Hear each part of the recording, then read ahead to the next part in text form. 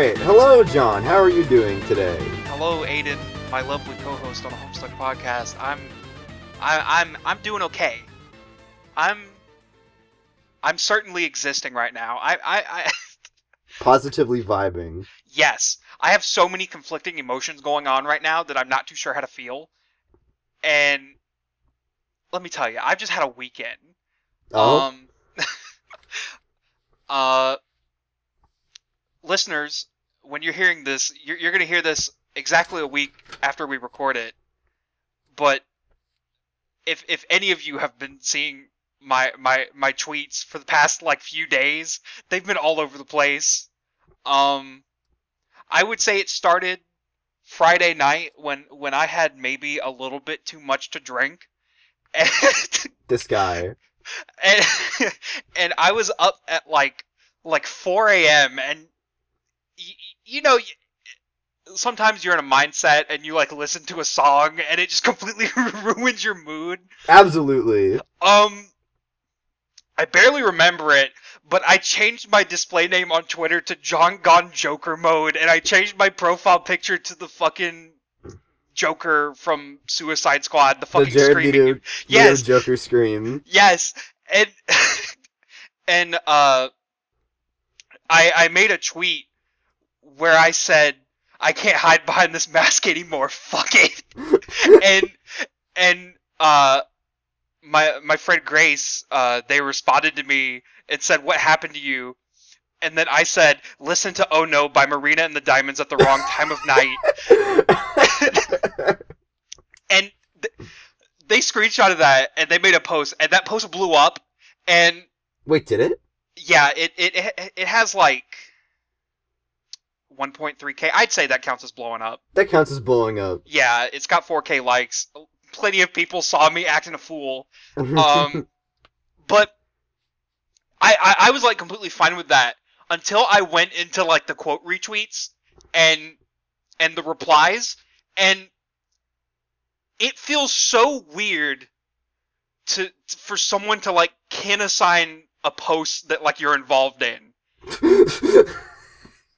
Cause you just scroll through the quote retweets and it's just people saying Lelouch, Dirk Strider, Kin, what Fire Emblem character. Fire Emblem character. Someone just flat out said kinning this. It brought such anger out of me. That's yeah. It's one of those things for me where I'm like, you know what, you have your fun, but why? Stop. Stop. You can't do this to my post. But on the other spectrum of things, the other side of the spectrum, I mean, with emotions, this is like great news for me, and I'm pretty hyped about it. Recently, I applied to be a programmer for a fan visual novel, a Homestuck fan visual novel, and I got accepted. I'm gonna be able to legally classify myself as a game developer. That's gonna be crazy. That's actually really good. Listeners, if you're someone who has finished Homestuck, I suggest you go follow the account at HS New Game Plus. All no like underscores or anything, just all one thing. It's gonna be like an alternate follow up to like after the events of the main comic, and especially if you're a leftist, it's gonna be a very leftist thing. I don't want to delve into like what it's gonna be entirely about, because like that would involve bringing up the ending of Homestuck, but communism's involved, and it's gonna be wacky. It's gonna be great. It's gonna be interesting, and I'm gonna be part of it. Pad that resume. Yes. Also, just that's really cool in general. Yeah, I'm really excited because like as some of the people on the writing team, like I know the core writing team is a lot of people who worked on Act 8, which was one of the projects that like cropped up after Act 7 that is like an alternate ending to Homestuck proper, and also Act Omega. I know the main writer from that is also on the project. It's gonna be great. I'm sure all these things mean something to somebody. Yeah. we can talk about Act 8 and Act Omega when we get to the end of Homestuck, I could just bring them up. In 2022. Yeah, in 2022. But yeah, things That's really awesome. whips, Congratulations. nays. Thanks. I had a very normal weekend with really nothing much to bring up. Cool, cool. That's wild. That's crazy. I played some more Kingdom Hearts, but it's good. It's pretty cool. But yeah, I saw that you changed your display name on Twitter to Kingdom Hearts 2 Speedrun World Record Holder, and I wanted you to explain that because that doesn't sound true. no, it is true. I actually did. I beat Kingdom Hearts 2 Final Mix in the world record time. Actually, just by accident the other day. It was crazy. That Uh, that's scary. Are you being like for real? Like, is this not a bit? no, I'm joking. I'm joking. I'm a very gullible person because if you just tell me that and be like, no, it's true, and just give no evidence, I'll be like, okay. No, if I had found if I had beaten the world record for Kingdom Hearts 2, then I would have absolutely posted sincerely about it, No, and also uploaded a VOD and linked to it. I think the idea of like breaking a world record and like actually doing it and then just providing no proof that you did it is like one of the most Chad things you could ever do. Yeah, no, I unfortunately I do not have any world records in anything at this point. Except possibly continuous most continu like lo- fuck. I was gonna like go into we probably had the world record for the most contiguous pages of Homestuck covered on a reread podcast without giving up. But I completely dropped it because my brain's not working. And I was getting my transition into the reading today. I like to imagine that I hold the world record for most longest string of bad tweets because I keep posting.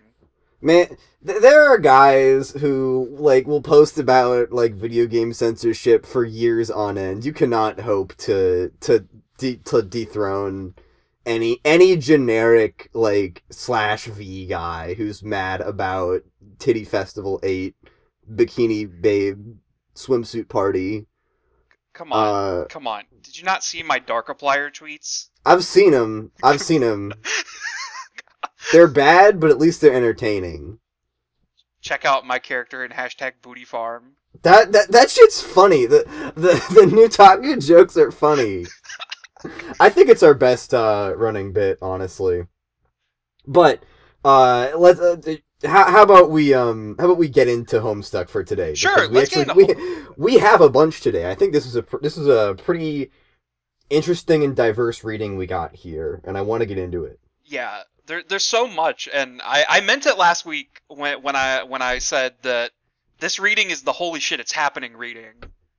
Yeah, a bit. I feel like we always say that, or we've had a lot of that recently. But there are a couple of things that I was very much looking forward to happening, and they actually happen in this one instead of just being hinted at. Yes. One notably. But yeah, we have a couple of things in here, like major things that I want to get into. So I'm gonna get started. So the first chunk of this reading, is the section with the exiles. So after tuning out of the scene that apparently transpires between Jade and Jadespire at the end of the last reading, we zoom out, and we come back to WV, who in the lab, out of power, that he's locked inside of, has elected to build a fort out of wall paneling, and just wait it out instead of wasting any more energy trying to find a way to escape. Serenity the Firefly sees no point in this fruitless endeavor and elects to escape and seek help.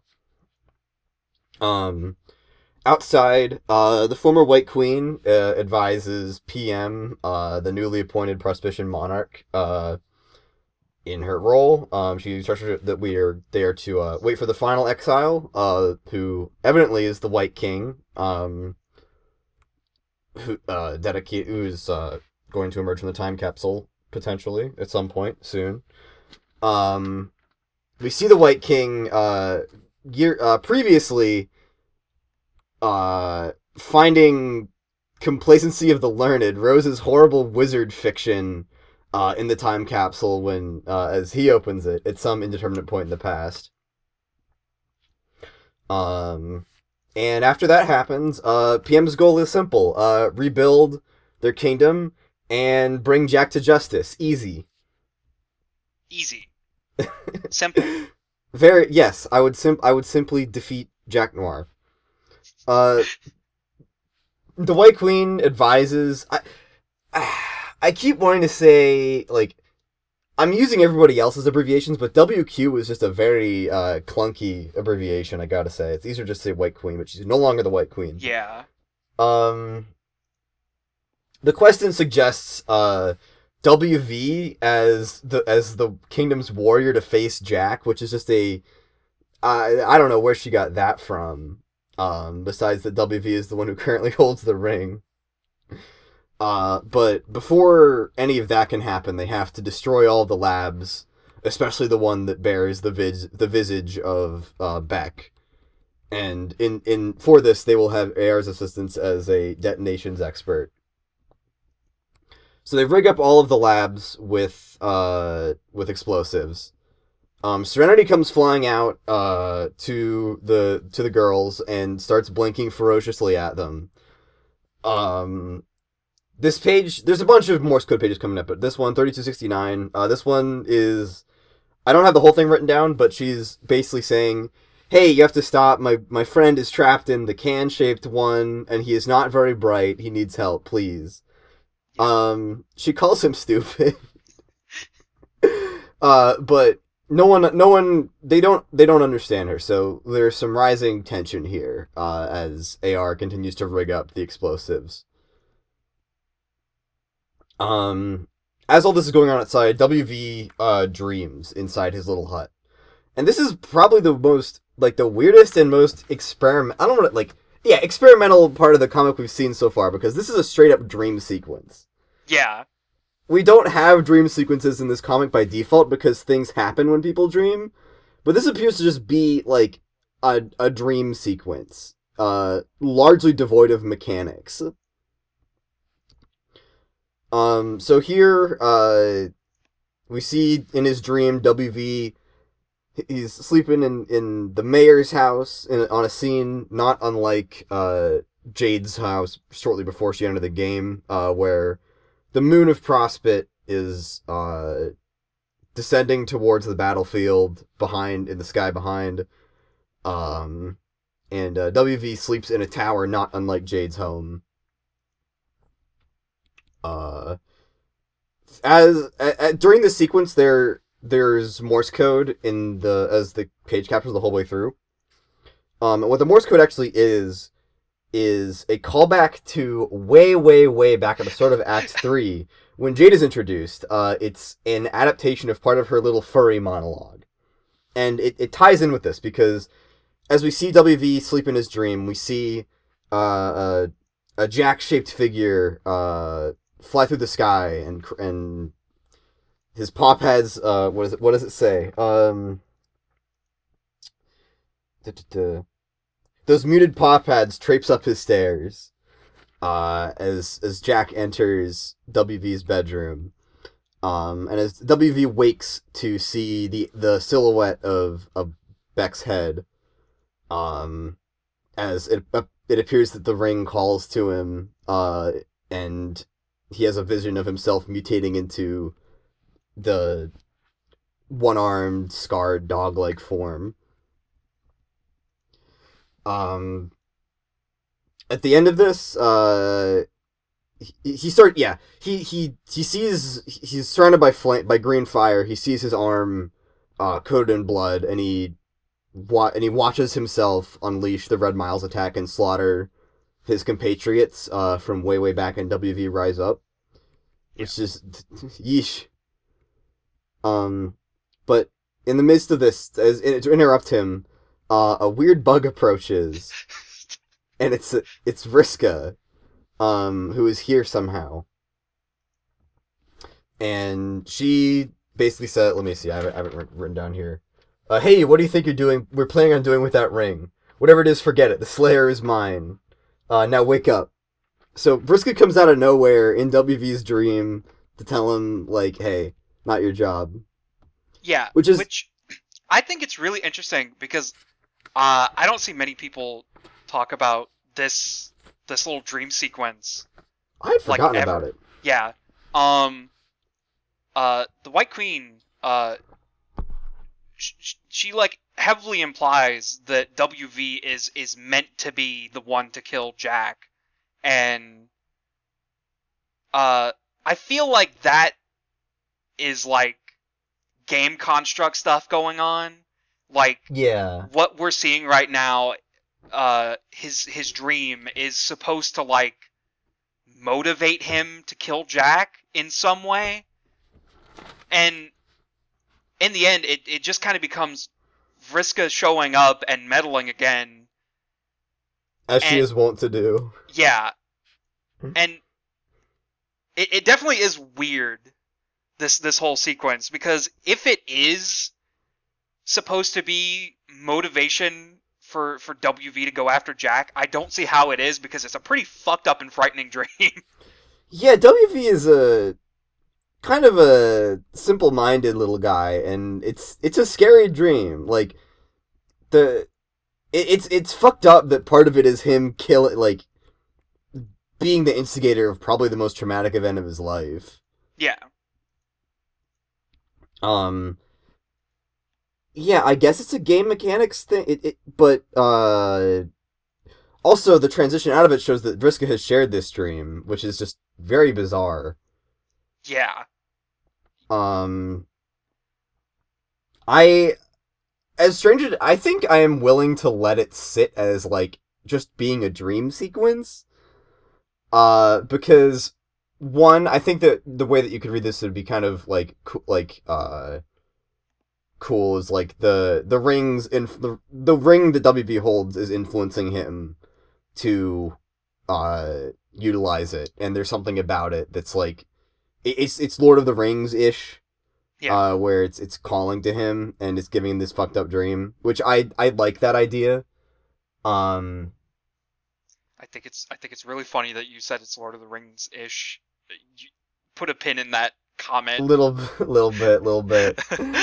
And the other thing is that things just having mysticism to them are very. There's all like we described that there's like a wonderment to reading this comic, and waiting the explanation for things, and I think the double-edged sword part of that is that there's not many things that aren't explained in some way. Yeah. And I am a person who likes in stories when there are things that are just not explained, and I think that it's cool that we get just a dream sequence that's weird and out of place. Yeah. And seemingly has no explanation. And especially later on in the comic, we're gonna get more dream stuff, and this sequence like heavily conflicts with the dream stuff that we get later, and it just right now like it's really standing out as like out of place. Mm-hmm. Yeah. Yeah, the thing that makes it the weirdest is that Vriska shares the dream, which is Yeah. I don't know, like, is it a dream bubbles thing? But no, like, the god tier trolls having like, or at least Vriska in this instance, like having just also just a dream is also neat. That it doesn't involve the horror tears. It doesn't involve Prospit because it's destroyed. It's just interesting. Yeah. And comes out of seemingly nowhere. And I appreciate the curveball. Anyway, this transition to Vriska proceeds one of the most a big fan favorite Flash. We got S Wake here, Man. and now we get to talk about S Wake. Man, it's here. This Flash fucking rules. This is the megalovania Flash. So, because I want to talk about the most superficial part of it before. I think it's pretty common knowledge at this point that Megalovania, despite getting most of its fame from Undertale, originated decades before, or a decade before Undertale ever came out. Well, wait. I don't know. A long time. I forgot that Undertale came out in, like, 2014, and I had a crisis for a second there.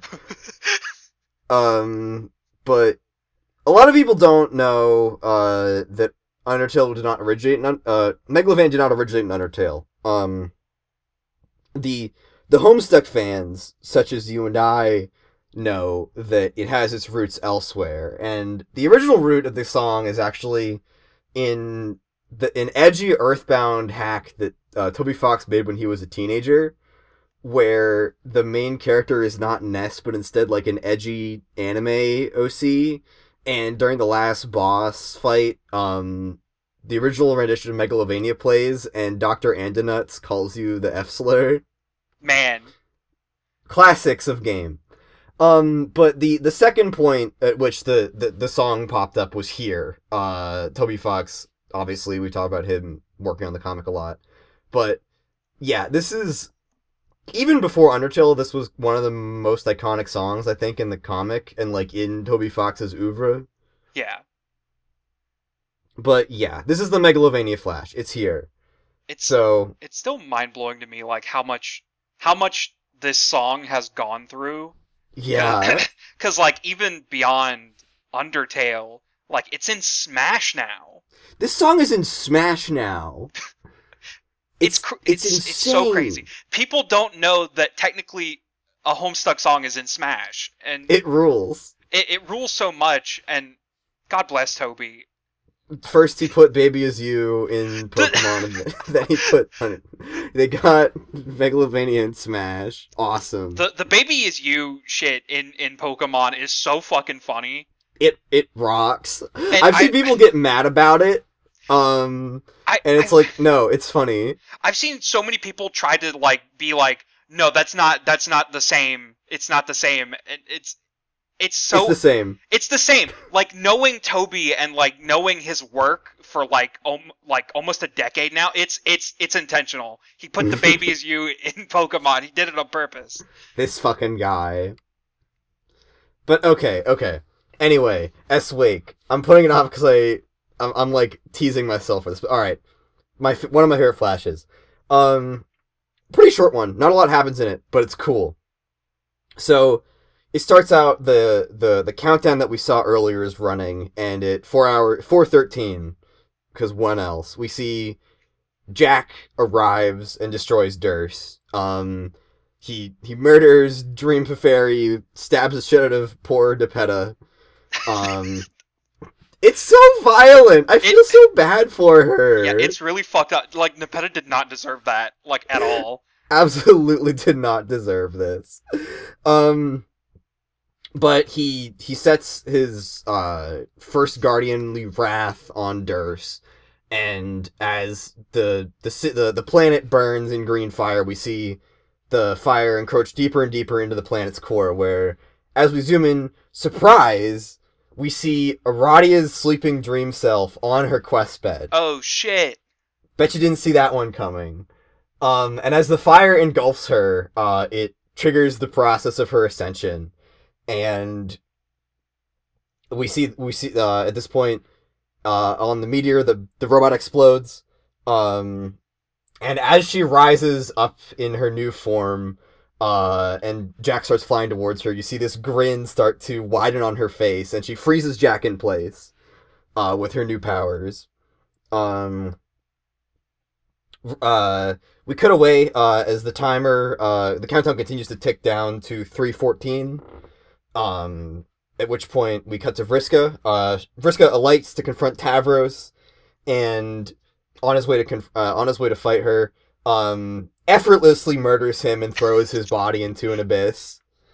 And this is the point in my notes where I just write, the bloodbath begins. Yeah. Man, what a turning point. This Flash is so awesome. I love Aradia so much. Yeah. We know I'm the Aradia liker. But I'm a little bit sad that we don't get any of her actual dialogue here, but it's good to see her alive and well. Yeah. Um, I want to call attention to one of the kind of I don't like more memeified traits, I guess, which is the post resurrection Aradia crazy face. Um, there have been there's like a notable panel where she has these really wide eyes and grin that we'll call out when we get there. But besides that, it's kind of like or at least was kind of a common thing to point out, like how insane she looks a lot of the time. I love Yeah. it, It's and good. it's very noticeable here. Uh, Um, two things I want to point out. I think it was last episode. You made the comment of uh at what point does Durst get destroyed, because we were going through like the like countdown timer. Did you actually not remember that this is what happens at 413, or were you, was that a bit? I genuinely didn't remember. Okay. Okay. I Um, just wanted to check because like because this is my memory's hazy at this point. I remember things happening, but I don't really remember the order of a lot of them. okay, because I did make the comment of, notice that Nepeta wakes up before Aradia actually explodes, Hmm. which I was alluding to the fact that Nepeta gets fucking stabbed. I think I had repressed the memory of Nepeta getting violently murdered because it's sad. It's so fucked up. The shot of her like laying there, like cowering in fear, is No, so fucked up. no. Second thing that I wanted to point out, I made the comment last episode that I had no idea the significance of 314, because at 314 Terezi sees the Doom Dave die and like flees the lab, Hmm. which is at that point in time, as we see in this flash, when Vriska kills Tavros, Hmm. and we will see the ramifications of those events happening at the same time a little bit later. In one page. Yeah. Um. Yeah. I just really I love the little detail in the flash of like Aradia smiling wider and wider when she realizes what's happening. Yeah, it's good. It's good to see her alive. And also like actually stop Jack, because her pivotal thing in the session was there were millions of her that failed to stop Jack, and she awakens to her new powers and she just effortlessly Yeah. stops him, which is like awesome. I love her. But yeah, Vriska killing Tavros feels like, and it's not the last we're gonna hear from him. But Yeah. it's it it it feels right. I like it. Hey man, you're gonna get the Tavros likers in your mentions. I don't give a fuck. Like, I don't know. He might be justified in some capacity. Like, Vriska isn't totally good. We've talked a lot about how Act 5, Act 2 Vriska still often feels like, manipulative and shitty and untrustworthy. Yeah. But it's good to finally put this arc to rest for a couple thousand pages. Yeah. And it just happens so fast. Vriska has the courtesy to grant Tavros a swift death, at least. But yeah, that's what happens in S-Wake. Awesome, 10 out of 10, love it. Great. Goes in the Hall of Fame. But we must continue on. But yes, this marks not the turning point, but like, this is it begins here. A lot Yeah. of the bloodbath begins, as I wrote in my Yeah. notes. Yeah. Shit is happening on the meteor now. we cut away from, as we go away from the Flash, we cut to, uh, 23 minutes later. Why was he falling for that long? Tavros fell for 23 minutes before landing right next to Terezi, who is sitting on the edge of a cliff, or I don't know. The meteor must be fucking huge, and startles her. He's dead. Yeah. Rip. He's extremely dead. But yeah, I was thinking about trying to do the math to figure out how long you need to, like, how much distance would be 23 minutes of falling. Then I remember that they're not, like, on, we don't know the mass of the meteor, and also, who cares? I just think it's the concept of Tavros falling for over 20 minutes is pretty funny. Yeah. But yeah. So now we move to what I mark as the third major component of this reading, which is Kanaya's conversations with Jade. So we move to Kanaya's perspective. It opens with her viewing Rose the moment before the timeline blacks out. And the scene that we see is a mostly normal, as far as normal goes in this comic, scene of Rose sitting at her computer, surrounded by various hooded amphibians. Yeah. Chatting with Jade. And we see at this point that the timeline just goes black. The screen literally just fades out. I have a complaint here, which is that we should have just, like, why, in all of the times when Kanaya was ominously talking about Rose being unavailable in the future, why didn't we just see this immediately? I don't know. I really feel like it would have been a much more effective or, like, foreboding plot device if we just saw what happened. Yeah. I don't know. That's my real serious negative criticism of this, is that it just the unknown factor of what would happen to Rose here is a lot more effective, I think, than just Kanaya talking about it. And I wish that it had been the other way around. But yeah. Kanaya, this is the 101st time that Kanaya has watched this scene. And in her continued confusion over it, she elects to contact. I almost said Carcat. She elects to contact future Jade, in the hopes that she'll squeeze some information out of her, since she sees that Rose is talking to Jade at this point in time. Future Jade is not that cooperative, unfortunately. She is clearly been weathered by the experience of talking through time with Carcat and the other trolls, and is quite abrasive at this point, at least early on.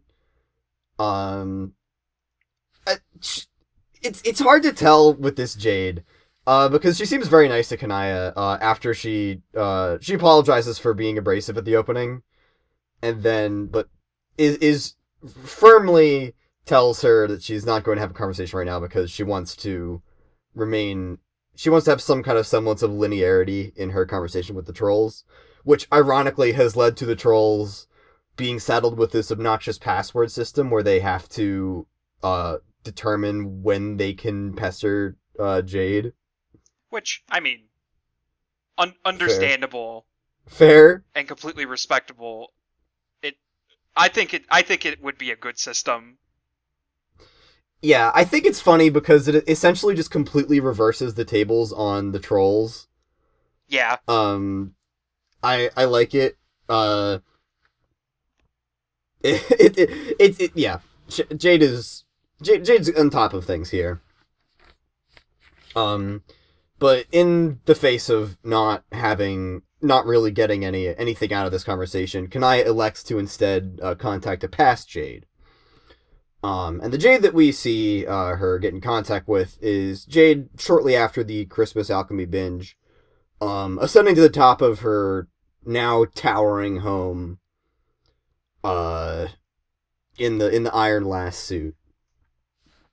And then we get a nice I would say little, but it's not little, conversation between Past Jade and Kanaya. Yeah, there's some interesting info in here. This is like probably just word count wise over half of my notes for this reading, so I'm gonna just start going through them and interrupt me if you have anything you want to say. Yeah. So first off the bat, Past Jade is a lot more cooperative. The Kanaya makes more vague hints at a post-blackout Rose, which Jade knows nothing about. Kanaya explains kind of their role as a space player, as Stokers of the Forge, saddled with breeding duties. Jade is understandably off-put at this hint. I was a little bit off put at some of the wording in here. It was just kind of weird. I am too, honestly. I think that one of the number 2 quote of this reading, for me is it leads to this great quote, which is where is it? I didn't mean to alarm you by implying that you were required to wage a great deal of personal procreation over a span of several weeks. Pretty good. I think it's funny.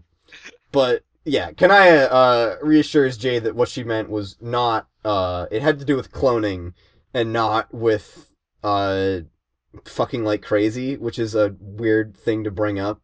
I feel. Man. Yeah, that's my other criticism of this reading, I think, is that there was probably I understand the humor behind it, but I feel like it is aged sort of poorly. Yeah. It just feels out of place now. Cause like the prior stuff with Karkat, and like the shipping chart and all that felt in character, at least because Karkat is like a bit of a weirdo obsessed with matchmaking. And this just feels like a poorly placed sex joke. Yeah. I feel like that's one of the big conflicting things with Homestuck itself and having Hussey as a writer, because Hussey's kind of prone to put in inappropriate jokes because he's him. And that's the sense of humor. Yeah, and with Homestuck, I mean, these characters, they're all 13, and I don't know, just it makes me uncomfortable. Yeah, I feel the same way. And I know we've talked before about like sometimes these characters are 13 and sometimes they are ageless character who exists to advance the story. Yeah. But Jade feels pretty 13 here, and Kanaya doesn't really, and it doesn't feel like predatory. It just feels awkward because it comes at a very dissonant time, and it's just not in character. It just does not seem in character for Kanaya to be like dancing around this topic to make it a sex joke for the reader. Yeah. Yeah. I don't mean to alarm you line is pretty good. I just wish it was employed better elsewhere. Can I also, like, brings up for really... So she brings up, she does say, like, let's see, though it should be clear that repopulation is among our duties as well in the long term. Which, she said, the reason that she says that is to segue into bring up the Matriorb, because that's a plot device that is now relevant. But that's the other part of it. It's like, why? Come on. There's a better way to segue into that. And it's weird and it's too direct. Yeah. Man. Anyway. Forging onward. Um, like I said, the reason that Kanai brings this up is to discuss the matriorb, which is vital because while humans have the capacity to reproduce independently, trolls are dependent on mother grubs. And Kanaya is tasked with hatching the matriorb and raising a mother grub so that the troll species does not die on the meteor. Um, erect livestock, horrible phrase. Um, Kanaya continues to discuss her obligation to raise the mother grub, and how she found the key to her Sylladex entry for the matriorb while on the meteor, which it, I think I said it when it was first introduced, but it's probably the most convenient like Sylladex that we've like ever had because it's literally just plot convenience. it is insane. It is very funny. How outright, like, it's so lazy that it's like Chad storytelling. Yeah. Like, this will become relevant when it is necessary to be relevant. And exactly then. Don't, whatever. But it is now relevant again. And so Kanaya takes it to mean that it is time to hatch it in this in the meteor. Why not? It's a pretty big place. She's insecure about it. Jade reassures her, it'll be fine. I think that you've got it. It'll be great. So Jade steers the conversation back on topic and asks about cloning. At the very top of the tower, Dave deploys the cloning equipment. Apparently, while it's cold down on the planet, at the very top of the tower, just out of the Jade's planet's atmosphere, just in the medium, the weather is fine, which again it's such an incredible lamp shading. I have to give it props. Yeah. Just absolutely, like, yeah, Solix could fly from Durst to his planet. There's air out there. It's fine. The cloning equipment, for some reason, is tiny. And Kanaya soon elaborates that what the cloning equipment is not for babies, human infants, but it is for frogs.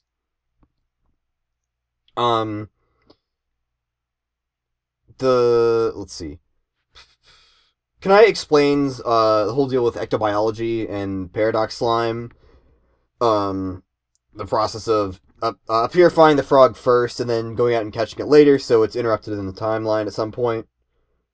So that they get the paradox slime. And explains that Jade must gently guide the evolution of the frog species to breed the Genesis frog, the ultimate MacGuffin at this point in the story. And that this frog that Jade will create is literally the universe that the goal of the game is to create. Literally. Kanaya hammers it in that this is as literal as she can express, that the frog is the new universe.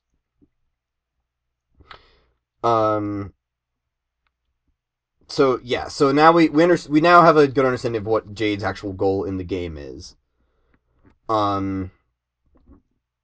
They spend a lot of time talking about the actual mechanics of this and the goal, and that yes, it's the universe, and then we get and it all kind of culminates, I think, on 3320, which I think is the real interesting meat of this conversation. Where in their conversation, Kanaya segues from talking about how, yes, it is literally the universe, to how she means what she says, and she begins to bemoan, like, Rosa's insincerity and her manner of speaking, and she contrasts Jade's mannerisms in her being very sincere and doing always endeavoring to mean what she says and say what she means. And she uses this to kind of bond with her about their prospect dreamer background, right? Yeah. Kanaya reveals that during her childhood, she had an encounter out in the desert with Doc Scratch. During some sleepless day, she ventured out in the desert, and Doc Scratch was there waiting for her, and put her to sleep. At which point she awoke on Prospect, which is a bit of a big reveal. Yeah, and she also says that he visited a few times after that, even though it was rarely, uh, which is interesting. Um, and there's kind of a trend that's kind of being established that's showing that Doc Scratch has more involvement with everything that's been going on than we originally believed. Mm-hmm. And it calls into question how much influence does he really have with everything that's going on. Yes, the conclusion I think would be lots. Yeah. Kanaya, yeah, she talks about how throughout her childhood she was visited on occasion by Doc Scratch, and she kind of began to see him as a guardianly figure. And at some point she learned that she was not the only troll that he had been visiting and influencing, and that she was saddened with the knowledge that her being placed on Prospect in her eyes was part of that had origins in someone's nefarious plan. But she does regard her status as a Prospect dreamer and her connection with Skaya very highly, and she values it a lot. Or she did when it was available. And I think that's really an interesting character moment for Kanaya. That one of the things that we see that she has clung most closely to, kind of has this baggage of being, kind of has this baggage, right? Yeah. And I think that it casts her dynamic with Rose in a new light here, because Kanaya can see that Rose is talking with and really trusts and values the guidance of someone who has betrayed her more than herself, right? Yeah. And yeah, I think that does really cast an interesting light on on the way that Kanaya has been contacting Rose and her feelings towards the whole situation. Because that's not an unrelatable situation, right? Yeah. And even though it's in this insane context where the guy who might not be good for you is a omnipotent, omniscient being who is trying to summon an indestructible demon into the world, the experience of one of your friends having another friend who is maybe not the greatest person and that you've had negative experiences with, and not being able to dissuade them from that is a very relatable. Yeah. And I think that I have to commend the narrative for like weaving that into this whole thing, and in the process, I think humanizing Kanaya a lot more.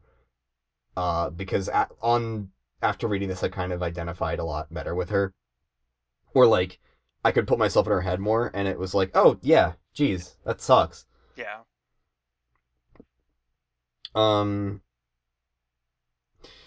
Let's see. What else?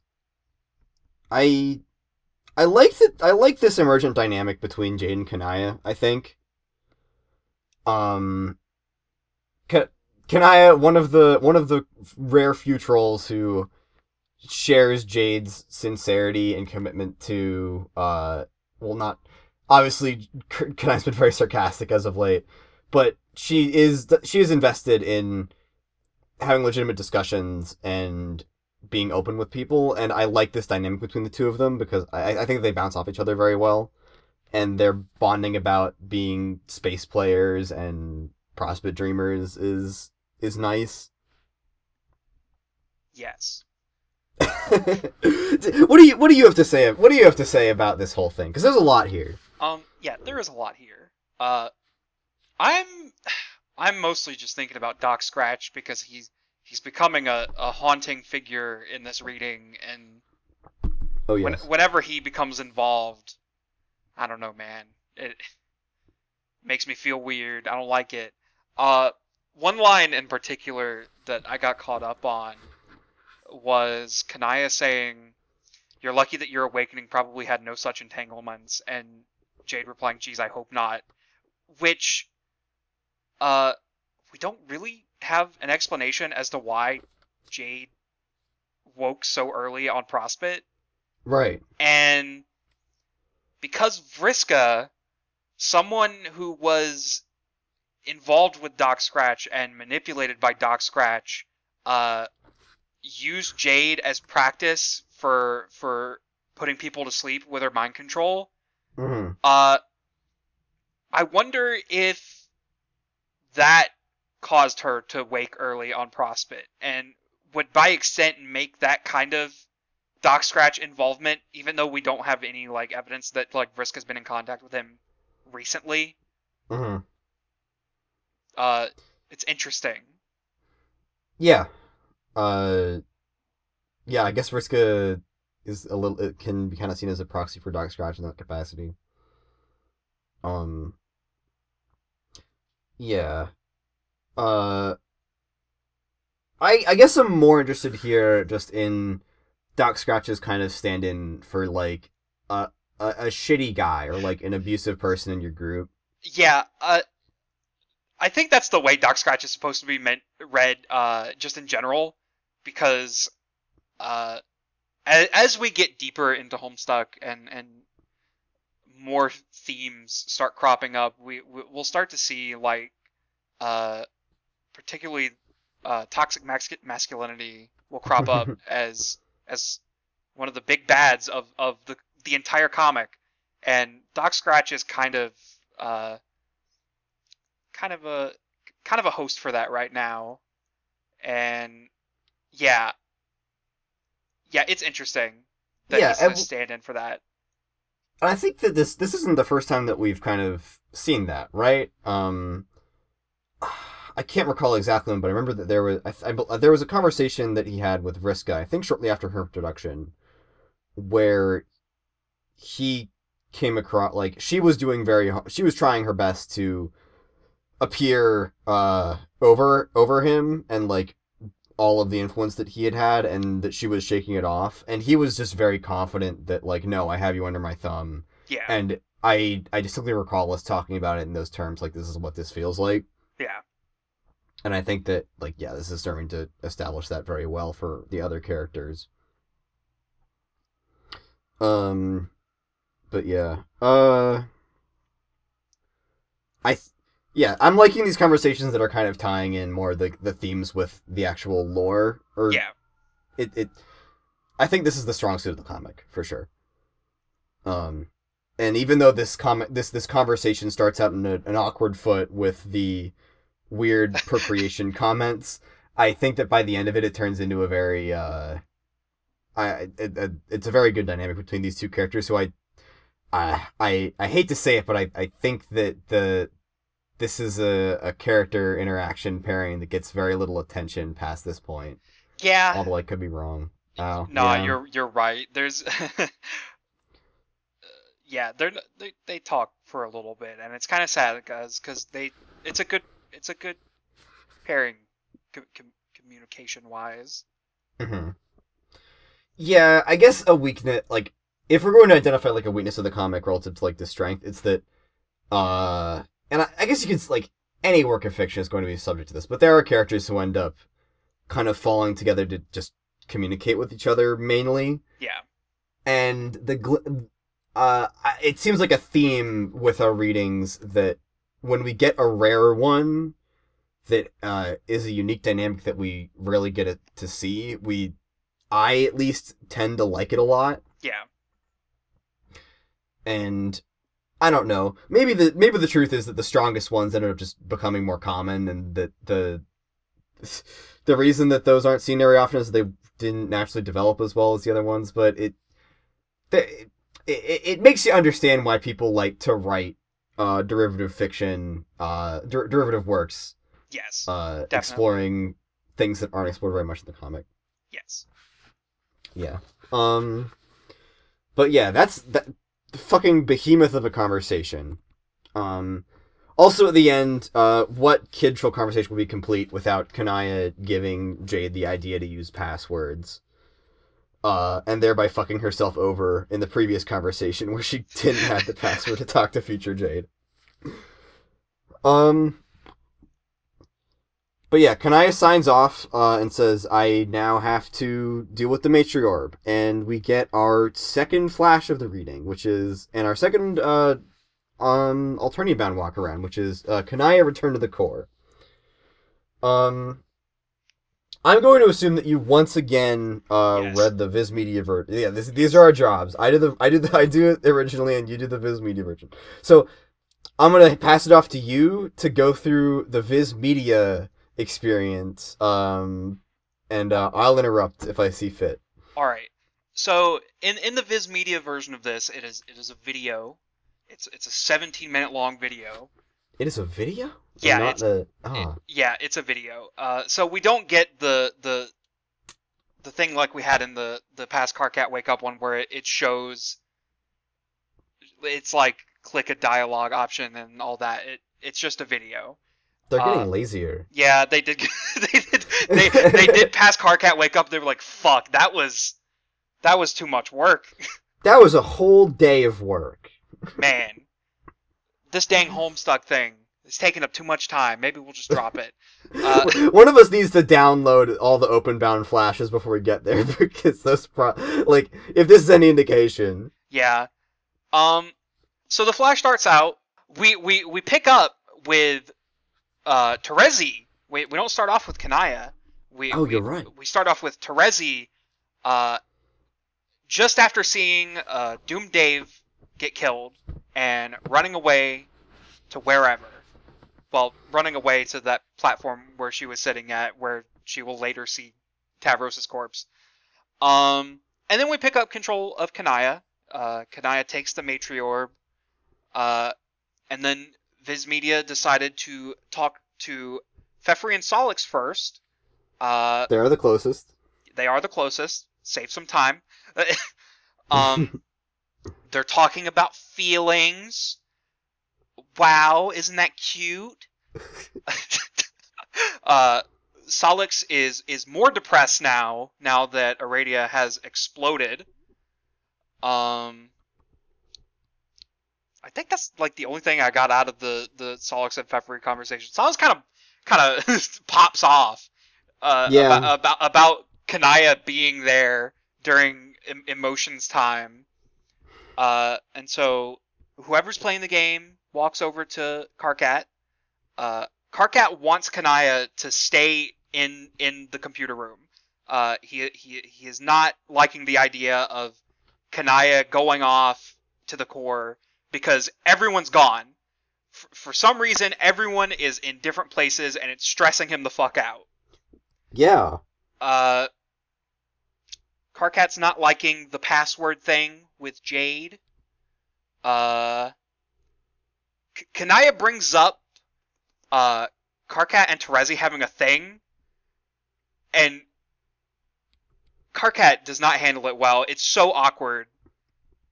And yeah. And he thinks that Terezi is trying to spite him by talking to Dave, and so he is in return trying to spite her by talking to Jade. Yep. Yeah. Weird relationship shit. Come on, Karkat. You're supposed to be the Quadrants guy. You're being weird. Yeah. Being the weird little nerd. Yeah, Kanaya has a great line where she's like, did it even cross your mind that she wasn't that she was being sincere about this, because Karkat they assume, like, during his rant he pops off and he's like, she was pretending to be upset, and Kanaya's like, have you not considered that other people can be genuine about their feelings? Which is, Kanaya can be good. Yeah. You were also going to skip over the best line, the best Karkat line ever. I'm sorry. I didn't write down any lines because when I do these, I just kind of do bullet points to like save space, because like as is I have like a half a page of notes of just like things that happen and broad things that are talked about. So what line did I miss? Karkat uses squirreling as a verb. Oh. And when Kanaya expresses confusion, Karkat elaborates, squirrel is the human word for nut creature. Good line. Good. All-timer. Hall of Famer. Man. And so after that, I should mention that, like, between the conversations, the person playing did go around and, like, interact with the objects, and it did kind of establish this, man, this room's fucking empty, where is everybody? Yeah. Kanaya then tries to leave, and Aridin fucking, man, he appears. He knocks bursts onto the scene. He knocks Kanaya over, knocks the matriarch out of her hands. And then they talk. Aridin like thanks Kanaya for teaching him in the sciences with the wand. And he's so weird about it. Aridin continues to be Aridin. He's the best at being Aridin. It's really something. We get a lot of allusions to Aridin's class spect as the Prince of Hope, and this is probably like one of the first. This and everything that happens after this is probably one of the first instances where it's like really easy to like get a reading on like what a particular class spect is. He specifically says that the matriorb is pretty hopeful. He acknowledges that it is a symbol of hope for trolls. He then talks to Karkat. Do you have anything to add from his conversation with Kanaya? Not really. Okay. He's very into his class spect. Yeah. At this point. He then talks to Karkat. In which Aridin that talks about how he had the hardest time out of all of the trolls because he made his planet a living fucking hellhole by killing angels, which Karkat says that they probably weren't supposed to be killed because they were pretty obviously game constructs, because they didn't have any grist, and he just kept killing them and made his planet a complete shithole. It is extremely funny that Aridin just began just murdering NPCs, and it's so fucked up. Really, like, in microcosm, just Aridin making everything harder on himself than it needs to be by being a shithead. Yeah. And him killing the angels is another allusion to his class spect as the Prince of Hope, because the angels in Homesag, we'll see them later. We're not done with the angels. We'll get more of them.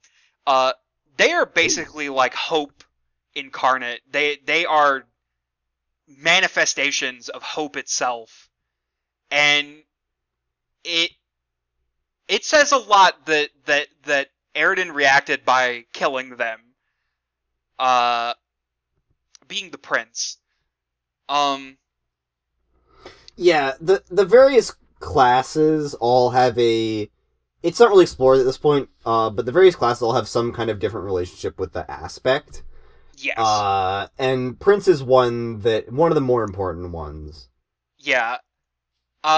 Considering we're going to really get into it with everything that happens after this, I think it's safe to go ahead and say, the Prince, the Prince class, they function as destroyers of their aspect. So Eridan exists to destroy hope. And we'll really get to see that after this. But something else from the conversation with Karkat is we get the first real like Nepeta liking Karkat seed. I don't remember it ever coming up before. I think that there was a little bit when she was introduced, of her putting up with Karkat's continued abuse of her because she likes him. Yeah. Nepcat was a big ship back in the day. It is funny how big it was, considering that we have now essentially seen it in its entirety. Yeah.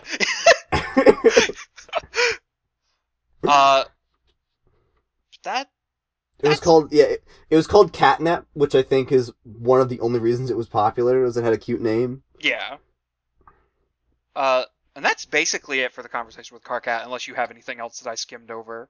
I want to call out that even we've just established that Karkat was being a breakup lord and imprinted like his own idea of what happened with Terezi onto that recent events. But even in his lowest point here, he is able to call out Eridan correctly for reducing Nepeta to being the annoying ship cat girl. Yeah, I really like that little bit where Eridan just gets called out. Like, I think Karkat says something like she's about, a person. Yeah, she's a person with feelings. Great job, Karkat. Mm-hmm. Great job. We have like the step ladder of misogyny, and Eridan is just at the bottom. Yeah. That's all I have for that conversation. There was one other thing that Karkat said, and he said that the only, well, I don't remember, I didn't write down if Karkat said it or if Eridan said it, but the only time that Eridan ever left his planet was to have a duel with Solix. Yeah. And he lost. Which is great. And speaking of Solix, Eridan then walks over and speaks to Fefri and Solix. We get some more cringe shit with his interactions with Feferi. He cannot act normal when Fefri's involved at all. Absolutely not. Eridan reveals that he is not going to fight Jack. Wait. The funny thing about this conversation at the start of it is he starts at like Solix makes fun of him, to which Eridan like kind of lashes back and says like I'm over it. I'm over you. I don't care about you. Like we're done. Yeah. And then immediately starts begging her to join him because they belong together. Yeah, it's thanks Eridan. Great work. The big reveal in this conversation is that Eridan has no intention of fighting Jack, because the angels on his planet foretold of a Lord of all angels, and he thinks that it's Jack, I think. But Jack kind of scares him, and he's basically just gonna go be like a servant of Jack, and he wants Fefri to come with him.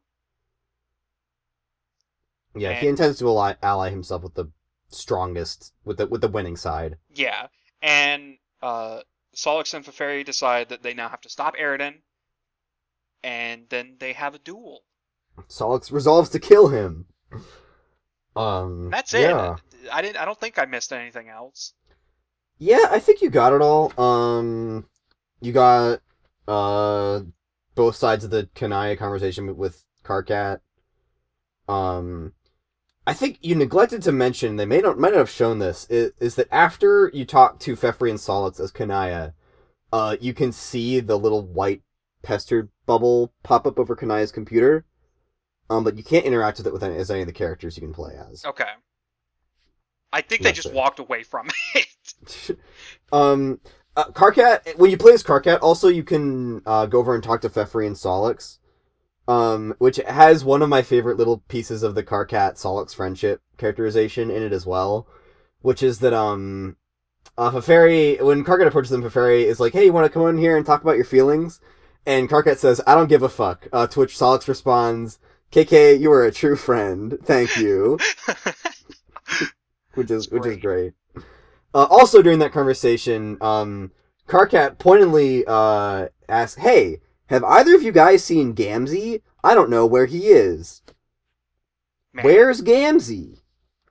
Where is Gamzee? But yeah, I think that covers that flash. Yeah. The fight at the end also is the in like the Scott Pilgrim sprite style, which again I think is not like 1-to-1, but I think it's pretty appropriate and a funny use of that sprite stylization. Yeah. Considering the entire dynamic of the three. But yeah. And then we get a sequence. Yes. A sequence of pages, which is it's one of the few times thus far where we get like a very long string of images that don't have like any narration, and things happen. Yes, we get some good old-fashioned comic action. So I guess in summation, Aridin overpowers Solix in their duel, knocking him out, slamming him to the wall. Feferi, in anger, turns to him, at which point he murders her, rather unceremoniously. Turns to Kanaya, destroys the Matriorb with his wand, murders her as she charges at him, and there's a little Sweet Bro and Hella Jeff link with the Are You Next comic. Man. Yeah. This... as inappropriate as it feels to talk about Sweet Bro and Hella Jeff at this juncture, this is a very classy example of Sweet Bro and Hella Jeff foreshadowing. Yeah. Because that comic came out near the end of December, and this update this happened was near the end of January. So there's that. But yeah, Aridin leaves. He transportalizes to parts unknown. At which point it turns to Karkat, reminds you that Karkat has been standing here watching this whole thing. And poor Karkat is horrified. He is quite troubled by Kanaya's death, and less so by Feferi's, which is a little bit bizarre. Man, it was. I didn't want to say anything when you made a reference to what I said a good many episodes ago, when I said Feferi's entire existence in this comic is she says 3 slurs and then dies. So the arc is complete. The arc is complete. The countdown started the second she said the 3rd slur. It really did, didn't it? Yeah. Yeah. Yeah. The characters are like dying now, like for real dying. We didn't. Yeah. Like we kind of glazed over that real quick because we both have experience with Act 5, Act 2. But now that both of the moons are dead, or the planets have been destroyed, for most of the characters, this is all they have left. Yeah. And Tavros and Feferi at least have bid it. And Kanaya, for the time being, has also bid it. But she'll come back a lot sooner than the other two will. Spoilers. Anyway. Come on, guys. You thought that all the vampire theming was a joke? No. But yeah. So Aridin leaves. Karkat is horrified by the events. He's relieved that Solix has been knocked out and not killed. He's got a friend still. Good. And then in the final occurrence of this reading, Karkat first he investigates Kanaya's PC that Doc Scratch is messaging. Doc Scratch leaves him a brief message saying he dresses up as Mr. Vantis, which is very funny to me first, and then says, "I'm going to impart to you a bit of advice. Don't turn your back on the body," which is ominous to say the least. Karkat turns around to inspect the scene that he's just turned his back on, sees nothing has changed, but that Gamzee is pestering him from his computer. I just want to say, the the Kanaya just laying there looks really funny.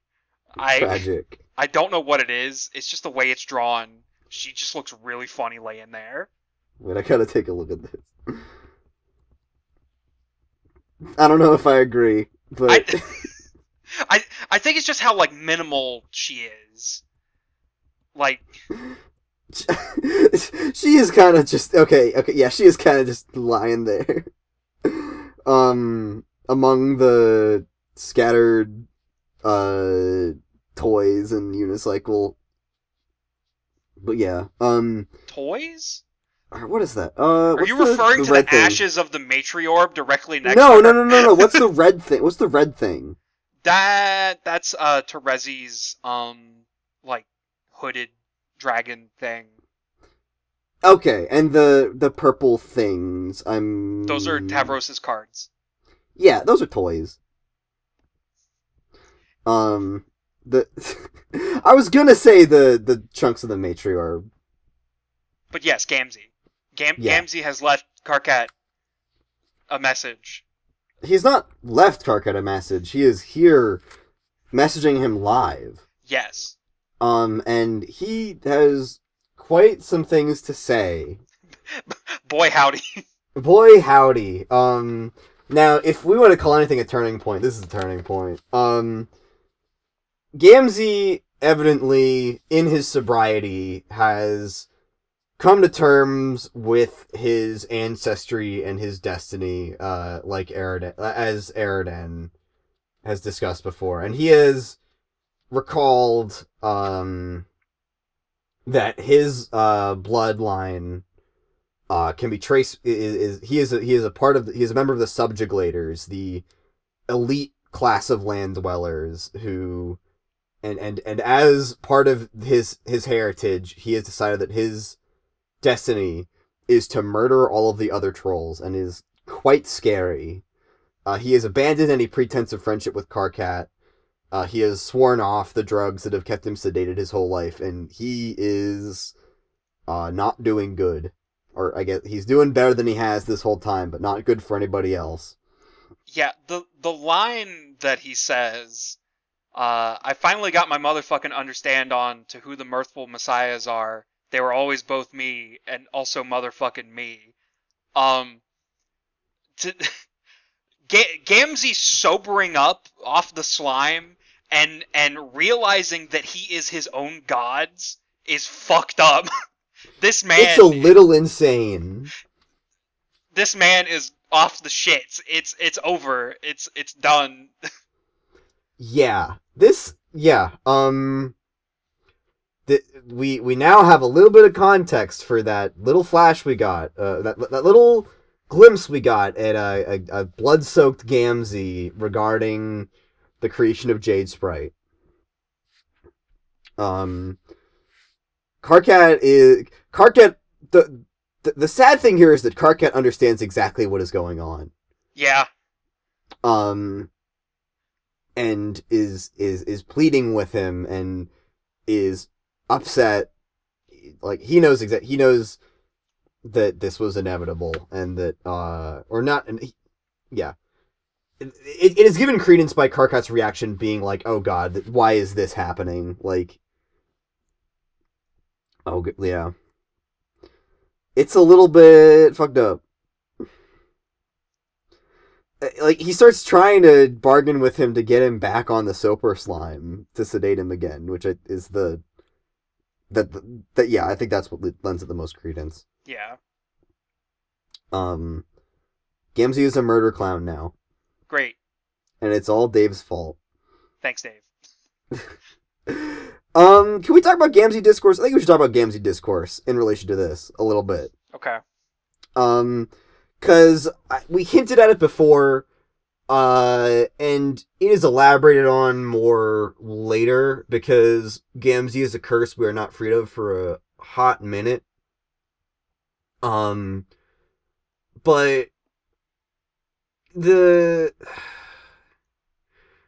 concept of Gamzee being, like, genetically predisposed to being, like, this insane psycho murderer, and the drugs and all that doing more to stop him from fulfilling that than to encourage him to be a shitty friend or whatever, is a strange angle for a character, and it is one that has been brought up and discussed and discussed and discussed for years, especially in relation to other characters like Vriska, who seemingly have more agency in their actions.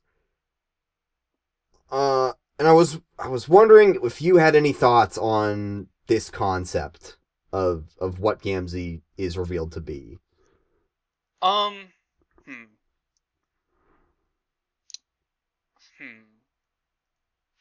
I do have thoughts, but some of my thoughts are kind of barred behind, like, later events in the comic that kind of elaborate on Gamzee. Mm-hmm. And I think, as it stands, I don't think that he's genetically predisposed. Word. You know the word. I'm not going to try to say it. Yeah. Yeah. I don't think it's that. I think it's stemming more from his religious beliefs. Okay. Because we do get more elaborations on the different castes in Troll Society in games like Friendsem, where we see other trolls who share the same blood color but aren't, like, complete psychopaths and aren't on Super Slime or anything. They're just normal worshippers of the mirthful messiahs. And I don't know. I feel like Gamzee's just naturally fucked up just by being Gamzee, and doesn't have anything to do with his blood. But also the fact that his religious figures were handed to him in the form of a Human Earth music video. That's probably fucked him up beyond disrepair, just on top of him being Gamzee. Because there's been some, like, hussy talk that's in, like, the notes. I think they've been, like, talked about around this point. That, like, I think that we're out of notes, at least in the browser extension has stopped showing them. Okay. At some point, Hussey talks about Gamzee just being a bad person, and the Soper Slime just kind of sedating him. Like, it doesn't have to do with, like, blood. Like, I don't think it's genetic or anything. I mean, the thing that leads me to point to that is Eridan's previous comments on ancestry and having having an ancestor that you are in some way fated to follow in the footsteps of. Yes. And Gamzee specifically citing the subjuglators, who are the violent, murderous class of trolls that share his blood color.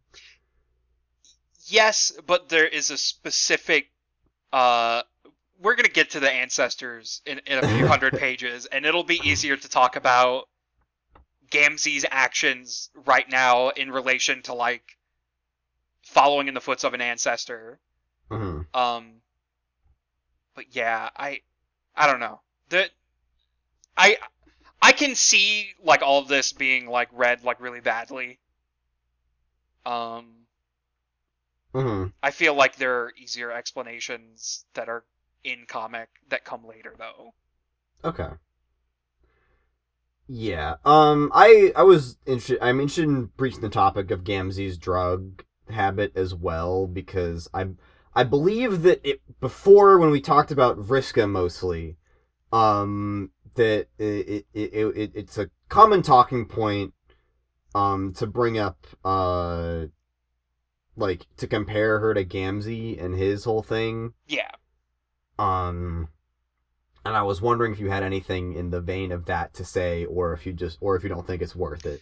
Um, not yet. But okay, Ask me during like Act 6. okay, we'll have plenty to talk about next. But yeah, Gamzee's mask off now. Yes. Uh, I yeah, just as a base, I think that it's a quite the move to have a character whose drug habit was it served as a sedative to protect others around them from their insane murderous nature. Yeah. Because overall, I don't think I think that it sticks that the drugs were not responsible for this. This is Gamzee being Gamzee. Yeah. Like a completely sober Gamzee from a young age would develop into this regardless. Yeah. But yeah, that's it. Karkat is fucking scared. And he should be Yes. because boy howdy does Gamzee go real mask off next reading. Yeah, tune in next time for more Gamzee, I guess. It's gonna be interesting. It's gonna be really interesting. Don't you okay, this is horror like don't you love that you can say like, oh, tune in for more Gamzee, it'll be interesting, as opposed to Hivebent Gamzee, who is just a fucking asshole? Yeah. Yeah. Thank God Gamzee is now a murderous psychopath.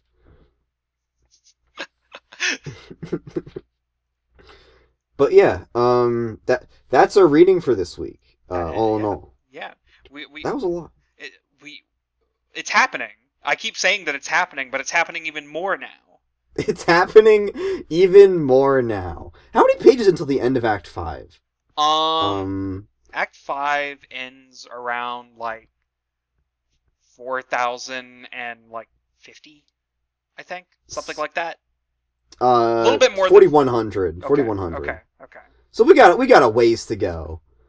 We It's got a a ways lot to of go. action. It's a ways to go, but it's like It's a lot of action. it's just a few more episodes. It's yeah, just a few relatively more. speaking.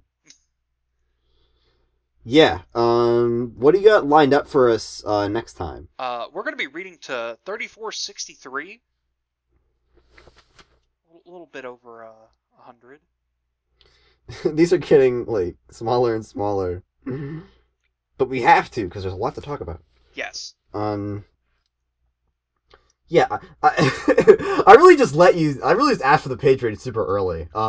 Before asking if you had any closing comments on this whole reading altogether. Besides, it's happening. It's happening. I like this reading.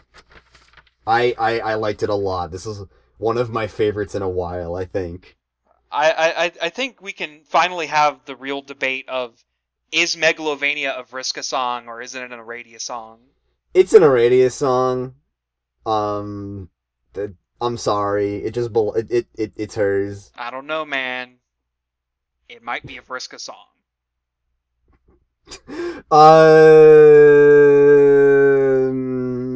Okay, you're entitled to your opinion. But but given that it plays during at the peak of her arc up to this point, like a giant moment of victory for her as a character, I'm going to say that it's her. And you could say that it's the same for Vriska. But I think that that Vriska killing Tavros is more of it's putting other events behind her so that she can move on to greater heights soon, instead of her. Well, shit. I just kind of walked myself to a corner because that's exactly what happens with both of them. But fuck. I'm better at arguing your position than you are. I don't know. I say it's an Aradia song because I like Aradia. I say it's a Vriska song because when Toby submitted it to be on the official music list, he's the track art is Vriska. Toby Fox no longer a friend of the pod. Status revoked. Where are my Aradia likers at? Come on. But yeah, I think I've said everything I want to say about this. I think that covers it. Okay. So just to be sure, next week we will be covering 3360 to 3463. Yes. Okay, nice 103 pages. It's gonna get interesting. We're gonna see some wacky things happen. We're going clown mode. We're becoming Joker-fied. Remind me to remind you to make the next episode title AHP becomes Joker-fied or something in that vein. Okay, I will remember. We're going clown mode. Fuck it. Gamzee time. Yes. Okay, it is in itself. It is so Joker-fied that we are looking forward to Gamzee content. I can't believe this. We've fallen so far. You hate to see it. Maybe Gamzee is the real S tier. Maybe Gamzee really is the most important character in Homestuck. Maybe Hussey was right. Who knows? We'll see about that next week. We'll see about that next week. Okay, take us out. We're meandering. Okay. Well, I am Aiden. I'm John. You've been listening to the, October 19th, 2020 episode of a Homestuck podcast. Thank you for sticking around across our brief hiatus. I want to give a giant shout out to all of our listeners. Thank you for listening to us babble about random shit every week, more or less. Giant thank you to Alex, our lovely editor, for making everything that we do possible here. And we will catch you again next week, when we read through page 3463. Bye-bye, I guess. Bye-bye. Peace. Cool.